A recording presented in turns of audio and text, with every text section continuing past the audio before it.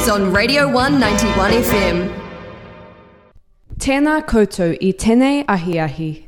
These are your Irirangi Kotahi Radio 1 news headlines for Thursday the 4th of February. Ko Aileen tēnei. The East Otago communities of Waikoaiti and Karitane have been told their water supplies contain unhealthy levels of lead, several weeks after the Dunedin City Council became aware of the issue. Testing in mid-December showed that lead levels in the coastal Otago communities were almost 4 times the acceptable level for human consumption. However, the DCC staff member who was alerted to the issue was on leave at the time, leading to a month's delay in announcing that the water in the area was not fit for human consumption. Whilst lead was first detected in the water in Waikoaiti in August, several subsequent tests returned adequately low lead levels, leading to the conclusion that the issue was a one-off spike. Testing was regular from August until mid-December, and up until mid-December, most tests were returning satisfactory water quality. Unlike many water contaminants, lead cannot be removed from water by boiling.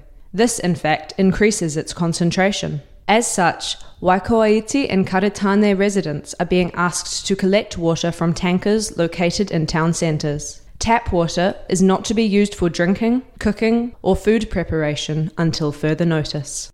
When consumed over lengthy periods, lead can cause anemia and in some cases trigger developmental issues in the brain and nervous system.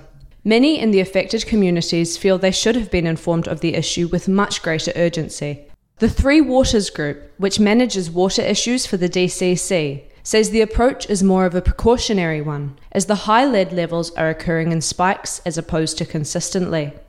Speaking to Radio New Zealand, Group Manager Tom Dyer said that increased water testing was being carried out across the Otago region and encouraged anyone feeling unwell to contact their doctor. A new Aotearoa-specific history curriculum will be rolled out in schools and kura across the country by 2022. First announced in 2019, the draft curriculum for the subject, which will be compulsory up to Year 10 and optional for NCEA, was released on Wednesday.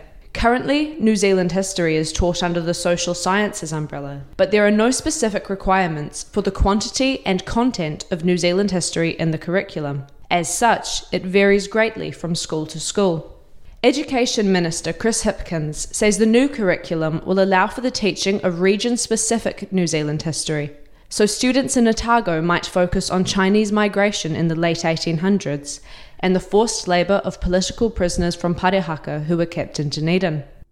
The change has been welcomed by senior members of the Post-Primary Teachers Association and the Principals Federation. However, National Party Education spokesperson Paul Goldsmith says the new curriculum lacks balance, claiming it focuses too much on, quote, identity politics, and not enough on economic history.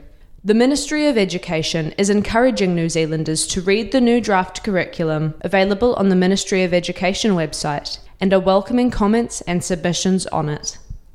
That was the news with Irirangi Kotahi, Radio 1. Now, time for the weather. The Radio 191 FM weather. Today should bring some respite from the heat of the last few days, with mostly clear skies and a high of 15. Tomorrow, we can expect cloud in the morning and evening, northeasterly winds and a high of 17.